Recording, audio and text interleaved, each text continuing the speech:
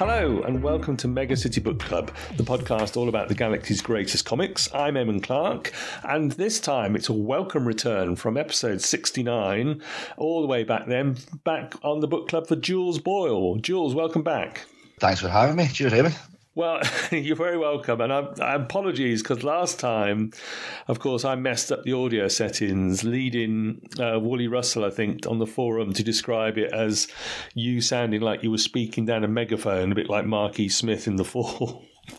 Yeah, hopefully I won't quite sound the same again this time. It sounds okay so far, fingers crossed. So I'm going to give you free license to retell us all those UCAC stories that were buried in the static last time.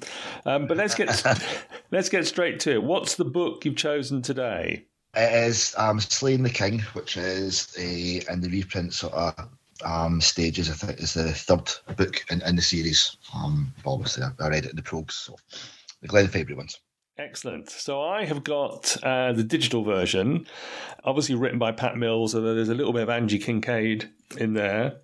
Art by Glenn Fabry, David Pugh, Mike Collins and Mark Farmer. There's some Nick Williams. I notice it's lettered by Steve Potter, edited, obviously, Steve McManus.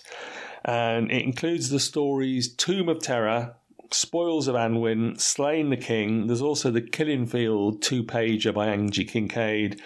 The Slaying miniseries and the You Are Slaying game is in there as well. And I know from pictures you sent me yesterday, you've got your trade is a signed copy, isn't it? That's just the Glenn Fabry one. That's the old Titan book. Right. I've actually got the digital copy. Well, I'll get the pro, so I'll get the copy. But yeah, that's just the old Titan book. It came out back in the day, and that's just got the Slaying King itself, which is a nice reproduction. It's nice of a digital one, but there's nothing else in it. I just actually found that by issue. And I should say that this is Progs. We're in the 400s, from 447 onwards to about 591. And this is 1985, 1987. So why this volume of Slaying? I mean, there's one particular reason why you might have chosen it, but in general, why this volume of Slaying, Jules? I think, to be honest, this is kind of my favourite era. It seems, obviously, after a while, everyone really got into the Horn God with the Bisley art, and that seems to be the gold standard for Slaying and for a lot of people, the prog itself. I prefer this. I prefer the black and white stuff that came before it. I prefer the actual story. I think Glenn Fabry's art has not really been equalled in the prog since. And there's just more to it. Do you know what I mean? There's more imagination and more things going on, and it's just a lot more engaging, I think. So it's just yeah. This is sort of from my favourite era, 2000 AD, and it's definitely my favourite era of Slaying. So okay, so just give us a quick sort of rundown, because I say there's three main sections to this collection. What are those adventures for Slaying? What's happening? Well, first of all, it's kind of a weird collection because there's quite a divide in the tone, and it's halfway through this book sort of thing. Well, first of all, it's Tomb of Terror, which is formed directly on from Time Killer. Literally directly on, and it's just they've got to the city of Grimnismo and the elder gods, the Lovecraftian elder gods that were sort of hinted at in Time Killer, and they have to sort of work their way through because Grimnismo, the ultimate dark god, Cthulhu, essentially is waking up, and they have to work their way through that. It's essentially just like a sort of dungeon bash, really, which was obviously supported by the role-playing excerpt sort of thing at the end of each prog. But it is, there's not a huge amount of story to it, but there's a lot of really great stuff in it and some great art from Glenn Fabry and David Pugh. And then there's very much a filler story, Spoils of Anwin, I think was who it was told you to pronounce it in the prog. Oh, right.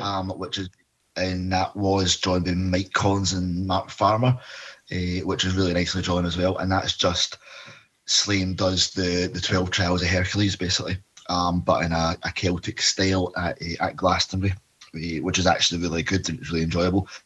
But it feels very much like filler before to give Glenn Fabry time to draw Slaying the King, which came in Prog 500, and it's only like a 10-parter, and it's absolutely just stunning.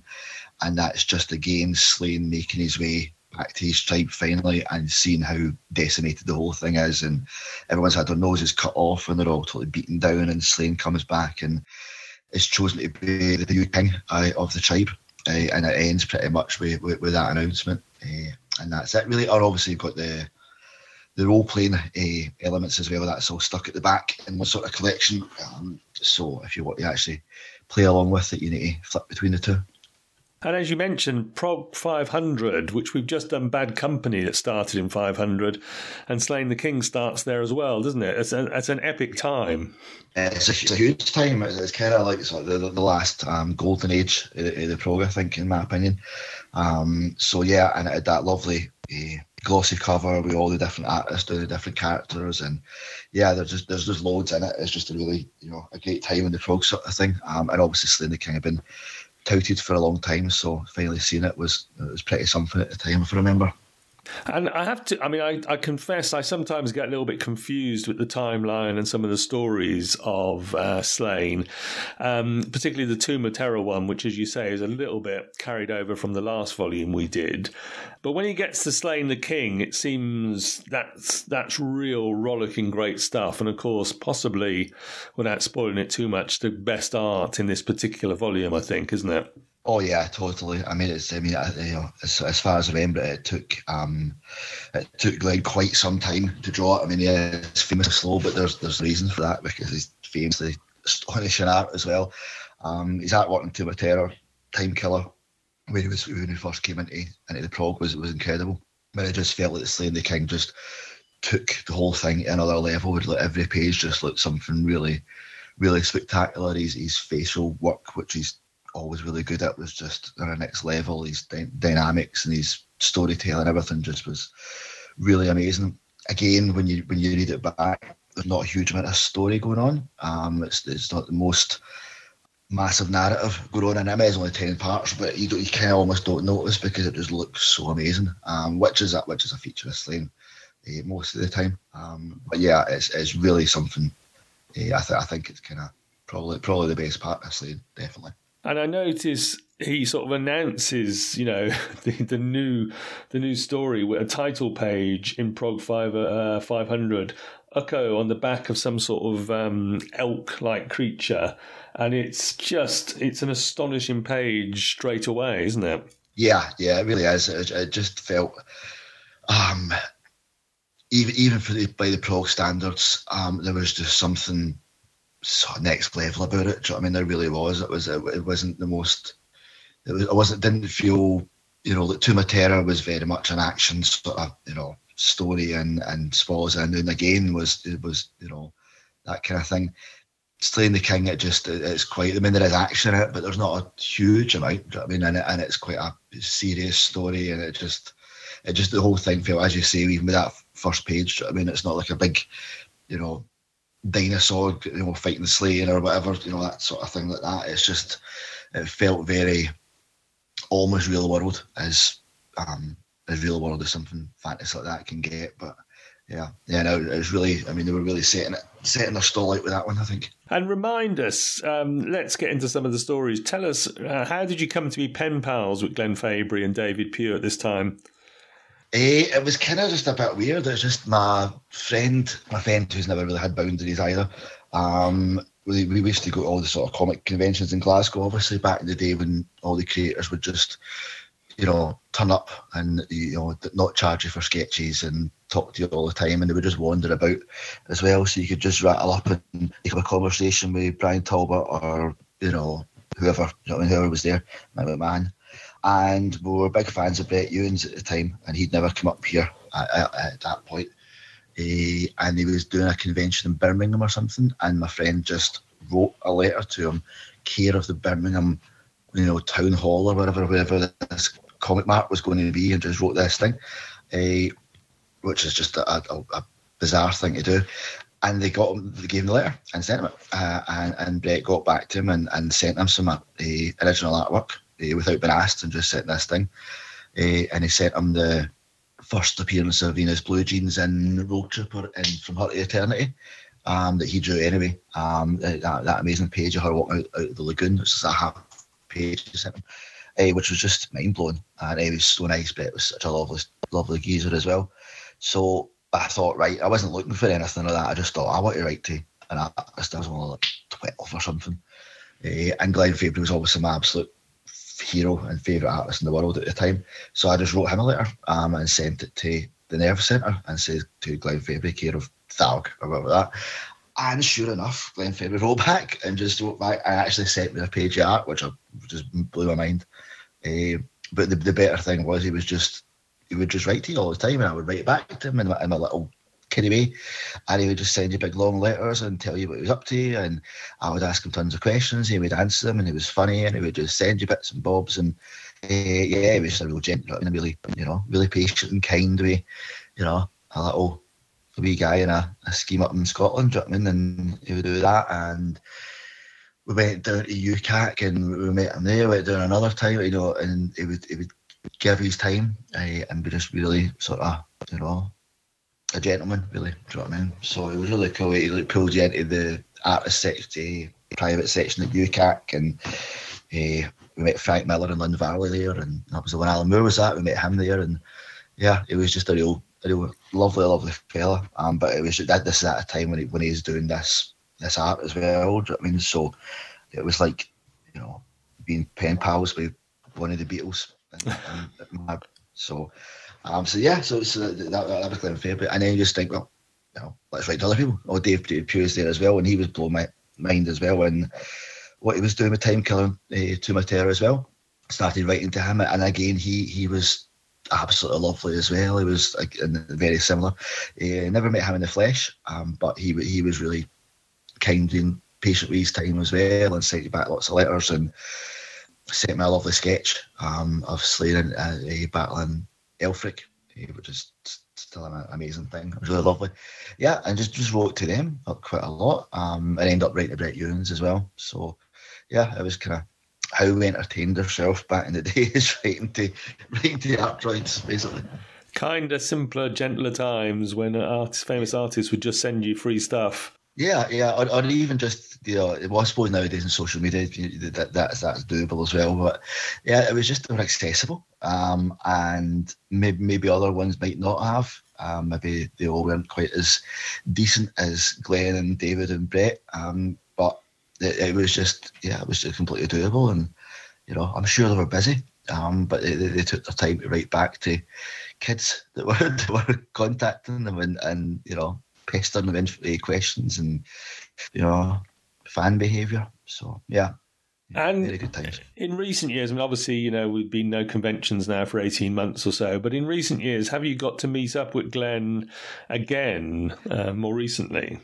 No, not at all. I don't really go to them, and I haven't for many years. I kind of just stopped.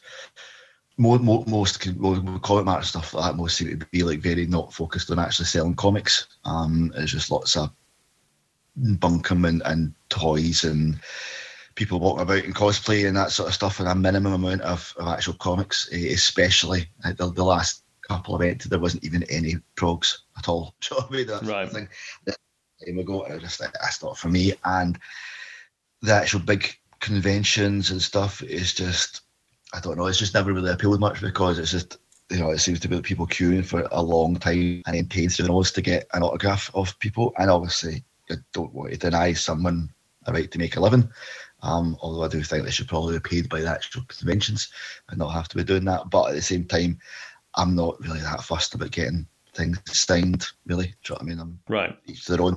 Not here for me. So I'm kind of not. So it would be nice to actually meet these people and see Glenn if he was here and that sort of stuff. But it's just not my sort of thing. Although I do deeply regret not going to the Glasgow one at Carlos. Was that a few years ago? But apart from that, yeah, it's just not for me. So unfortunately, it's not really come up. Okay. So let's go back to the writing for a moment, and Pat, because you mentioned it's a bit Dungeons and Dragons at the start with Cthulhu, but then it seems to me he gets into his interest in Celtic mythology, which of course is going to become a big thing when we get to the next book, which is The Horned God, of course. But, here he seems to be exploring that Celtic mythology and legend stuff that he's just used as the basis of so many Slain stories. What did you think about that when that sort of moves out of the Tomb of Terror? Yeah, well, it was kind of obviously going back because that's how Slane started. It was all that sort of. It was very much the Celtic myth, reworking, reimagining. If you remember, there was like a Celtic glossary really early on. It might even been the first prologue that Slane was in, maybe 330. If not, it wasn't long after it. So that was always there.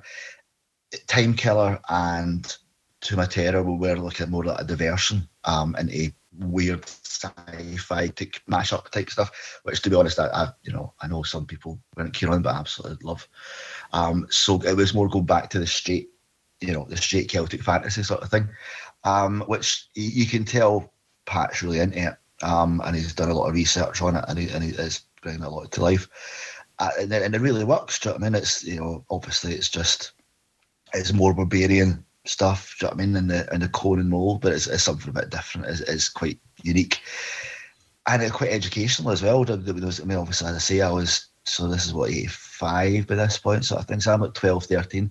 You never heard any of these things, any of these concepts or these names even, or stuff like that. So obviously there was no Google or internet type of things. It was quite educational to learn even the existence of a lot of these concepts and these ideas, while still being wrapped around a decent story and an entertaining story. But there's a lot to it, do you know what I mean? And it's a bit more than your average barbarian knockabout type thing. And also just in the Spoils of Annwn, when he's doing all the trials, and it's Pat's introducing all those sort of concepts, a Celtic sun god hero and all these kind of things. It's not just go and bash the monster, go and do the dungeon thing, or you didn't think it too many again and again and again. He has to show humility and shovel up the dung with the Minotaur. He has to do these different things. It's not just because that's what a Celtic sun god is. He's got to do different elements to his character, and he can't just be this. So that kind of stuff is really, really interesting, because it's not just your usual type of stuff. And again, in a comic character, it's not just your usual punch the bad guy and do the bit. There's something quite cerebral and thoughtful about it, which comes through the Celtic myth. It's not just the story. So there's a lot of good ideas going on there, and that carries through up until Slaying the King, the story itself, and with all the tribe and the actual stories of what happened with the tribe and the myths that he's got incorporating with the tribes. So there's a lot of really interesting ideas going on there beyond just a good story, which is what you're after, really. And I know one of the things, of course, is Pat always felt that his wife at the time, Angie Kincaid, got a raw deal from 2000 AD and 2000 AD fandom. So it's nice to see her turn up for at least to do a 2-pager, which is in this trade. Do you know how that one came about? No, I don't know. It was literally the only other time, as far as I know, it was the only other time she's got a credit. She gets a co-creator credit, which obviously Pat fought to make sure she had. But I mean, obviously she drew the first chapter in Prog 330 under the name Angie Mills. I think the genesis of Slane was quite painful and took a long time to come about. Again, though, I think that's the reason why Slane was my favourite strip at the time, because it was because of her art in the first chapter. For some reason, I just latched onto it and it absolutely blew me away. And until Glee came about, that chapter was my favourite of anything in 2000 ever. It was that one.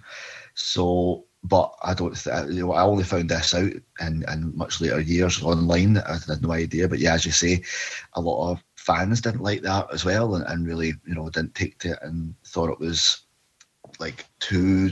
I think Pat said once it was like too effeminately drawn or something insane, like talks like that. I can't really remember, but it was just some sort of nonsense. So her writing, I mean, it's only there's only a few pages of that one chapter, isn't it, of this? Yes. And there's not much. It's just basically him surveying a battlefield almost, and then ominously deciding at the end he didn't think it too many of it is. So I don't really know. It's not a lot to it. So I'm not sure what involvement Pat had in it either, but it's worthwhile and it's good. But and it's script for her as well, so it's not even art. So it's a shame I never got more of her artwork. But it is nice to see her get a credit in this one as well. And obviously, hopefully, that means she'll get some more royalties as well from Tharg for not just creating it but having a right to credit in this one. Good, I hope so. Yes. Let's go back to the artwork, because obviously you've said Glenn Fabry, slow but incredibly detailed work he was doing on the Slaying the King portion of the book from Prog 500 onwards. And it is stunningly detailed. There's so much going on in the backgrounds. Possibly, I think, my favourite Glenn Fabry that I've seen so far to do this podcast. Yeah, no, definitely. It was really, even you look at it now, it just jumps off the page. I mean, not every single page, every single panel has got so much in it and so much detail and so much realism. I mean, as I said, if you look at his Steinkeller's work, is very similar. His style, he's still got his earlier stuff. Still got a lot of the Möbius influence, which is his biggest sort of thing, and it's slightly rougher, and that. So I think it's still amazing, and it kind of blew away at the time. But you see it evolving through to Matera and up, and by the time it gets to Slaying the King, he's just got his own style, and it's just absolutely beautiful. It just looks real, I mean, it really does look like a real lifelike characters. It's that thing people always say about Ken Guire's art, about his facial expressions, which is one of his big USPs. Glenn's facial expressions are just, I mean, if you look at every single character in every single panel, no matter how small the background, they're doing something with their face, and they look like a real face. Obviously, he's using a lot of mirror work, and there's just something going on in every single one. It's just absolutely mind-blowing. And especially at the time, it just felt like some next level version of Slaying and the Prog. I mean, as you said, Bad Company were in it. There was some of the Dread art in 500, so there were other things going on, but this was just something else. I mean, it was really, really spectacular, even by his own standards. It is set into Matera. This was, and it kind of felt right. It was the right time for that, because To Matera is a dungeon bash, I mean, a really good dungeon bash, actiony sort of thing. So for him to take his art up to that level for a story that's a lot more cerebral and a lot more thoughtful, it felt really appropriate. I mean, he meets Niamh for the first time again, and finds out he's got a son, and she tells him how much she hates him and how much he's been thoughtless, and buggers off. And just that last panel of him standing, looking completely desolate, thinking his fantasy is going back to his tribe and he's taking back his women and it's all going to be great. And he just gets reminded that he's an arse, and he's, it's not going to be the fantasy he thought it was. And just that face that Glenn drew for that is just absolutely astonishing. It carries so much emotion. So. And perhaps, I guess, in the wider comic community, best known maybe for his Preacher covers and those incredibly detailed faces he did for the covers there. But as you say, here it is, his faces, incredible detailed, incredible facial expressions that he does. Let's zoom in on one particular page to talk about faces for a minute. Let's turn you to page 191 of the digital edition. Slaying carousing in the court with his followers, holding a sort of brain bowl cup of whatever he's drinking. Because top left of that panel, that's you, isn't it, Jules? It certainly is. Frozen in time at age 15. That is indeed me. Or Sigourney Weaver, as Glenn spent many, many, many hours trying to make it not look like, apparently. So, right. Yeah, that is me. That's you. So how did he come to put you into the actual, inked and printed page? It was one of his letters, which always came in this really amazing green, thick, rough paper that he wrote in with his big clown fabric writing, and he just, and it was in green envelopes as well. So when one of them arrived, it was like Christmas. And this arrived, and it was like, I think I might still have that one. I think because I lost a lot of my stuff when I was younger. And it was, I can always remember it as like, hey Jules, how would you, yes, you, capital U, how would you like to be in Slaying the King? It was this sort of thing. He wrote it like some sort of silly advert type thing, and then went into sort of thing like that and just says, I'm drawing it now, send me a couple of photos of yourself, and I'm going to draw you into it, which was just mind-blowing, absolutely. Even now, do you know what I mean? It's, like my friend I was talking about, we're still very good friends, 40 years. And we talk about it still now, and he still tells me how much he absolutely hates me for that. It was just like, it was absolutely killing me. I was like, okay. So my mum took a couple of, I just lived with me and my mum at the time. She took a couple of photos of me sitting at the kitchen table looking 15-year-old and me and Moody, and I sent it off, and it was a long time after when it finally came out. So actually I think I must have been about 15 when it came out, so I must have been younger than that actually. So yeah, it's about 13, 14, and that's me, and it's a remarkable likeness. I mean, obviously it's Glenn Fabry, so he's the face master of drawing. And that's it. Obviously, if you pan down, it looks like whatever Celtic clobber that I'm wearing. It does look like I'm wearing some sort of kilty skirt, which my friend was not shy about pointing out. Obviously, sheer green rage, but yeah, so yeah, it's me, and that's there, which is, every time I see it, it's just amazing. Bought several copies of the prog that week. I bet. They set up the Titan book. I was popped in one day that it set up before that was published. And then I was actually going to buy the art off him, and this is sickening as well to actually think about. So I think he was selling me it for something like £60, £80, something like that. So obviously back in the day, artwork was cheaper, much, and he was obviously being kind and giving me that sort of thing like that. But I ended up never getting it. We were a poor single parent family. Oh no. And I was going age at it, and I just kind of life got in the way basically, and I kind of stopped even reading comics or writing to anyone, and without getting into it. But that kind of thing happened, and I just it all disappeared basically. So I ended up not getting it. As I could still have it, but I don't collect artwork or that. But you see the prices Glenn Fabry art goes for, and it's just ridiculous, like crazy money, and rightly so. So I should hopefully still have 2 pieces of his art that he gave me, which were in storage in a family member's house. Well, that's what I'm saying should. So I do have a page of To My Terror, and I've got a big page from a gaming magazine, which is along like a double page spread, but it's just Slane down one side and then a big long wormy monster type dead thing along the bottom of it. And Urkel sitting on its head, I think, possibly. It's a sort of L-shaped piece of art, but there's white in the middle where the text obviously went.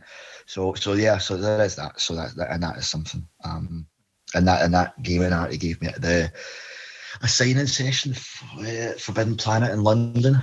Again, he jumped out the shop and got me down for the end of the queue, because my dad went down to the front and said Jules was right up at the back. He used to get a train back to Glasgow, being Scottish, and he jumped out and pulled me right down at the front and talked to him for a bit, and then gave me that artwork that he brought along for me, which again for a young guy was just incredible, mind-blowing. And on that page 191, there are 2 or 3 other characters. Do you know if any of those are drawn from fans? No, I don't know anything about it. I mean, the one in the top right, I think is quite clearly, I think I've always thought, based on Ian Brady. Right. Oh, yes. It really is. It does look like that. I mean, maybe not, but I mean, that famous photo. So, and that apart from that, obviously everyone else is character. Apart from the one below him, I think must be someone. I mean, it's maybe my nose, and then in the middle, it's certainly some sort of Jesus looking for. But yeah, as far as I know, that's not anything like that. But it might be. Fascinating stuff. And there you are, immortalised on pages of Slane the King. Yeah. Okay, we'll come back to those pages in a minute. What about the whole saga of Slane? Because, as we record, it's not long since they've probably printed the last Pat Mills Slane in the prog. Yeah, the artwork again, obviously Leonardo Manco was absolutely stunning. Personally, I think Slane is really, really heavily overstayed its welcome. The story ended with Slane the King, the Horn God. It clearly ended. That was the end of the story, and I think it's had the arse ripped out of it for 25 years. So, I mean, when was Slaying the King? That was 1990 or something. Something like that. 87 or so, isn't it? And the Horn God is 90, is it, or thereabouts? 87, yeah. 80, yeah, whatever. Yeah, so it was a long, long time ago. And ever since it's been, he's going through time when he's doing this, and, Elphic's back, and it just feels like it's been spinning its wheels and stretching it out, and, the story came to an actual conclusion, I think. And if you even look at the last few years, it's been just, a lot more of the same, or, a lot of standing about and speaking in ever-increasing Celtic patois of that sort of thing, and then there's a fight and that lasts for a few episodes, and then there's more chat, and it's not really, the artwork's usually always been something incredible, which is there, but I think it's just, the story's just not been, kind of like Nemesis finished at book 4, and there was a very clear definite end, and then next thing it's, oh no, actually Nemesis isn't who you think he is, it's, blah, blah, blah, and it spins off into something else. But yeah, so it's came to a natural end. Obviously, Pat said he doesn't want anyone else writing it, which you totally get because it's his characters and that sort of thing. If it was in America, that would just happen, and you would see a different take on it and stuff. But what we've got years of, some really exceptional stories, and then a lot of years of some really exceptional art. I don't really read after the Horn God over and over again. I must admit, I have read them all, and I've read them a couple of times or whatever, but they're not really that engaging, I don't think. So I think it's about time it was kind of not put out its misery, but kind of allowed to sort of ride off into the the setting sun. I think it's had its time. So you mentioned Nemesis have 4 books of. If we look at the 4 collections of Slain, which go up to and include the Horned God, are they the high points of Slain for you, these early volumes?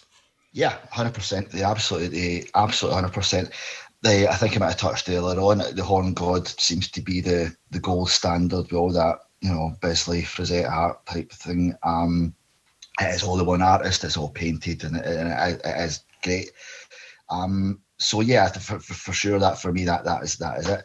But I prefer the stuff before it. I prefer everything before it. If you look at the early stuff with the collection, the Warriors Dawn collection, you've got Andrew Kincaid's Time Monster, you've got Bill Ardinelli doing all that lovely The Beast and the Brock, and all the early stuff with the Warp Spasms. You've got Mick McMahon's stunning new scratchy type art with the Shoggy Beast and Sky Chariots. I mean, that's just incredible stuff. It was kind of him starting to really move away and get really sort of really different.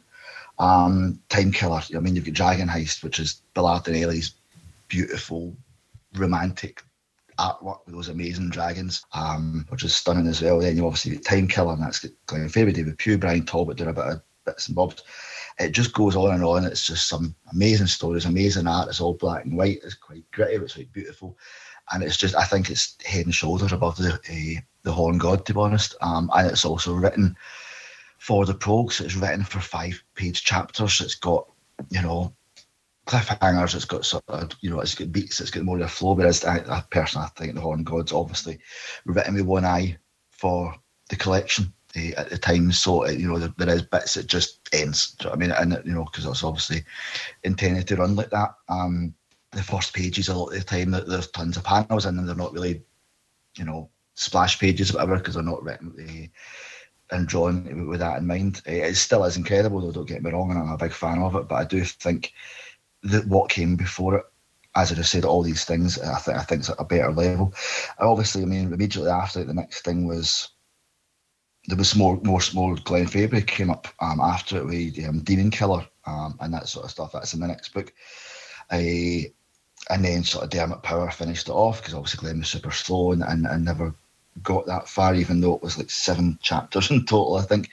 And then, Greg Staples comes in, then Clint Langley becomes, all these sort of things like that. But as I said, it just starts spinning its wheels, and it's just, it feels like it's dragging on. So I think those first, if you're talking in terms of books, those first, 3-4 books, whatever it is, the 4 I think it is, I think they're just, a real high point for 2000 AD, and certainly for Slain. And it does, if you get to the end of Horn God, it ends. Do you know what I mean? There's a definite ending to it. Do you know what I mean? And it's obviously meant to be an end.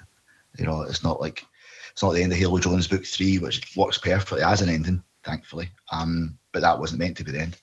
So yes, it's a perfect start to finish story. And then that's kind of all you need, I would say. Okay, and in this third collection, is it the Slaying the King story that stands out of the bunch for you because of the artwork? Yeah, it has to. I mean, to be honest, like Tomb of Terror is more fun because it's just a fun dungeon bash, and that's all it is. But it's drawn incredibly by Glenn and David. Do you know what I mean? So that's just really, really enjoyable. And Spoils in as well. It's just a completely different, fork in the road.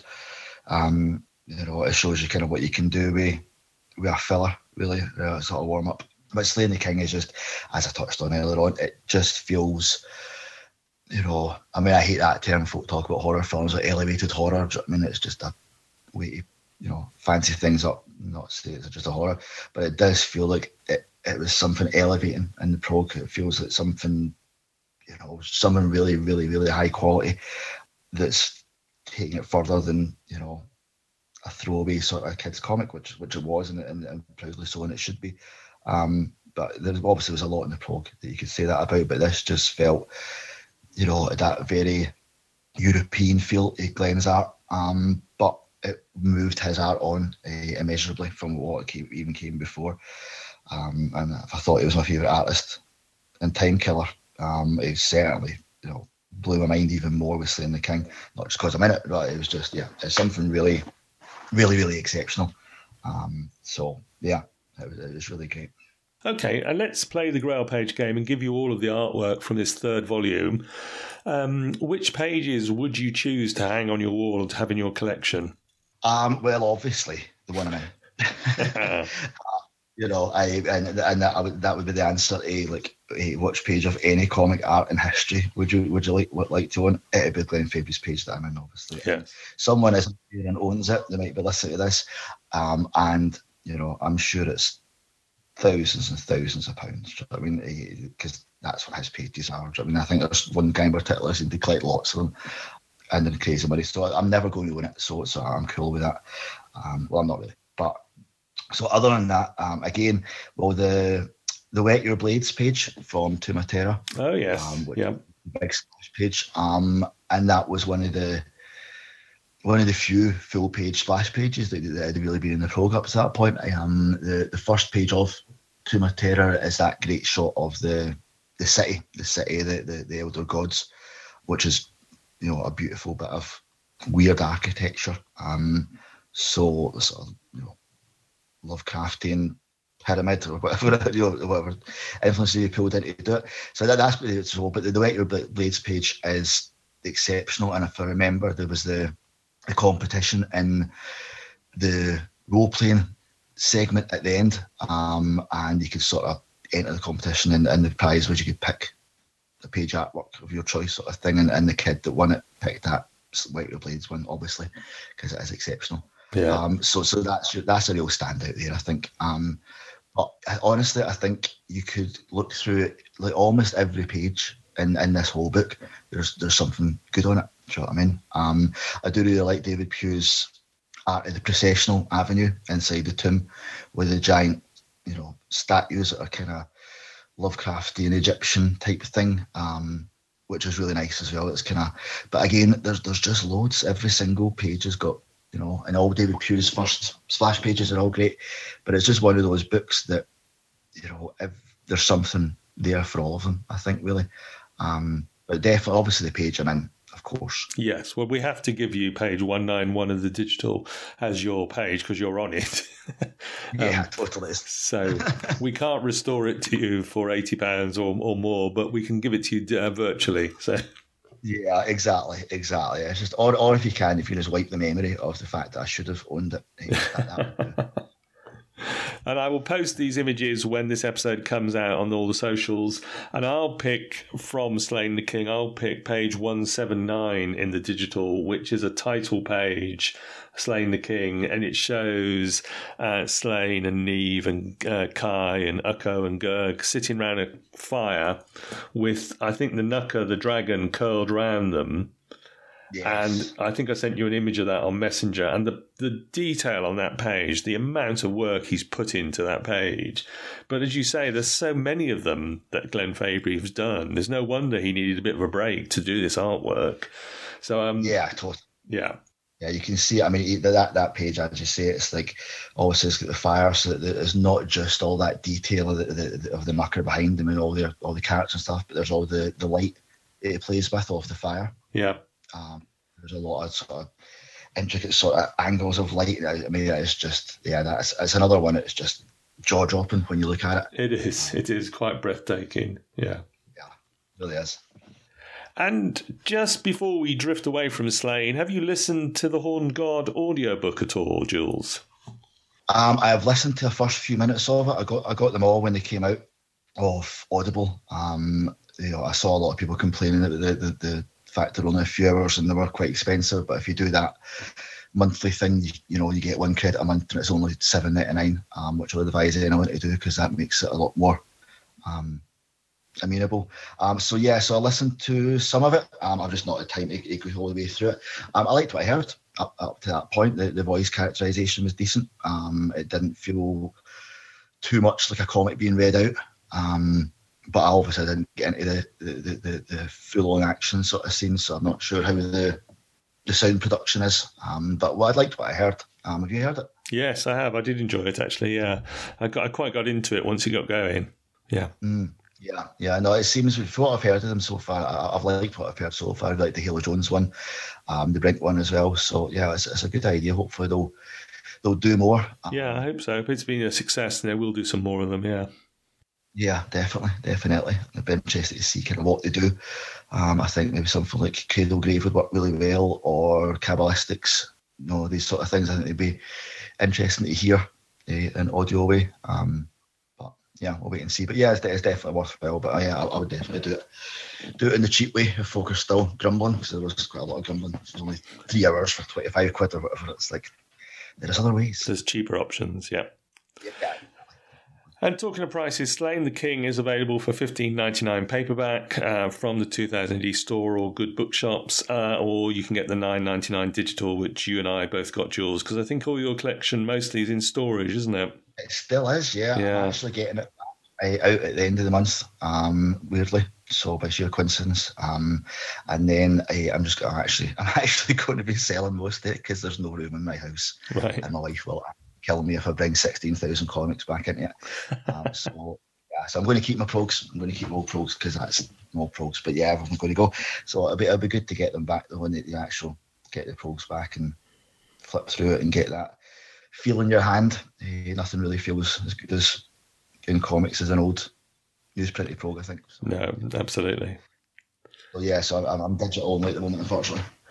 And guest projects time. Tell us what's happening at bigcomicpage.com. I'm not really doing a huge amount for it anymore. Just work has got in the way, and my actual day job of writing is vamped quite up. It's still going strong, and it's got some really nice, good writers in it now as well, as it always had. So that's still, I still do a little, drop in bits and bobs. I was doing a lot of sort of horror film writing for it. But I do a lot of my other writing now for We Belong Dead magazine, and the big lovely coffee table books that they put out. It's a chap called Eric Mendotin that produces them, the really high quality, high standard horror magazines and books. So that's where my sort of fun genre writing goes now instead, and hopefully it's been long talked about, it's still planned. When we finally get around it, I'll be putting out my own book of British horror films through that publishing company, which was hopefully planned for the end of the year, but I think I'll be pushed into next year at least with time. So that'll be good. First book of stuff out there, which will be great. So it'll be a history of British horror films from the 1930s up till the end of the sort of classic era in the late 70s. So, yeah, reviews and analysis of pretty much every British horror film in that period. So, no small task, but I've done most of it already. And I've just found webelongdead.co.uk is the website for that magazine. That is, yeah, a lot of really great writers and great things covered. They were nominated for Rondo Awards there. Didn't win. It seems to be there's different reasons for these sort of things, but yeah, I would recommend anyone that's remotely interested in horror films of any kind, especially the classic era sort of thing, even up to the 80s. The magazine is exceptional, and the books they put out, they always sell it really quickly, but big, luxurious 400-page coffee table numbers with, you know, so much in them, so much content and imagery and design. They are really exceptional. So yeah, I'll keep an eye out for them. There's another, I think there's 5 more big books at least coming out this year. So yeah, if you're interested in old horror, that's definitely a port of call you should be checking out. Okay, I'll put the links to both those sites in the show notes. And thanks again, Jules. We've had some scheduling problems, we've had some connection problems. Hopefully I've got the audio right this time. Fingers crossed. Yeah, and it comes out all right. And thanks for coming back to talk more about Slane and about Glenn Fabry in particular. Always an absolute pleasure, Eamon. Thanks very much for having me again. And like I say, I still think you're the only guest I've had who's actually been immortalised with his image in the pages of the prog. So yeah, definitely. Long may it continue. Absolutely. And thank you to everyone for listening to Mega City Book Club. As ever, find us on Twitter, Facebook, Instagram, Spotify and the 2000 AD forums, or on the website megacitybookclub.com, or email me mcbcpodcast@gmail.com if you've got a book you'd like to come on and talk about. And that'll do us, Jules. Until next time, when we're passing judgment on another great book, it's goodbye from me and... goodbye from me.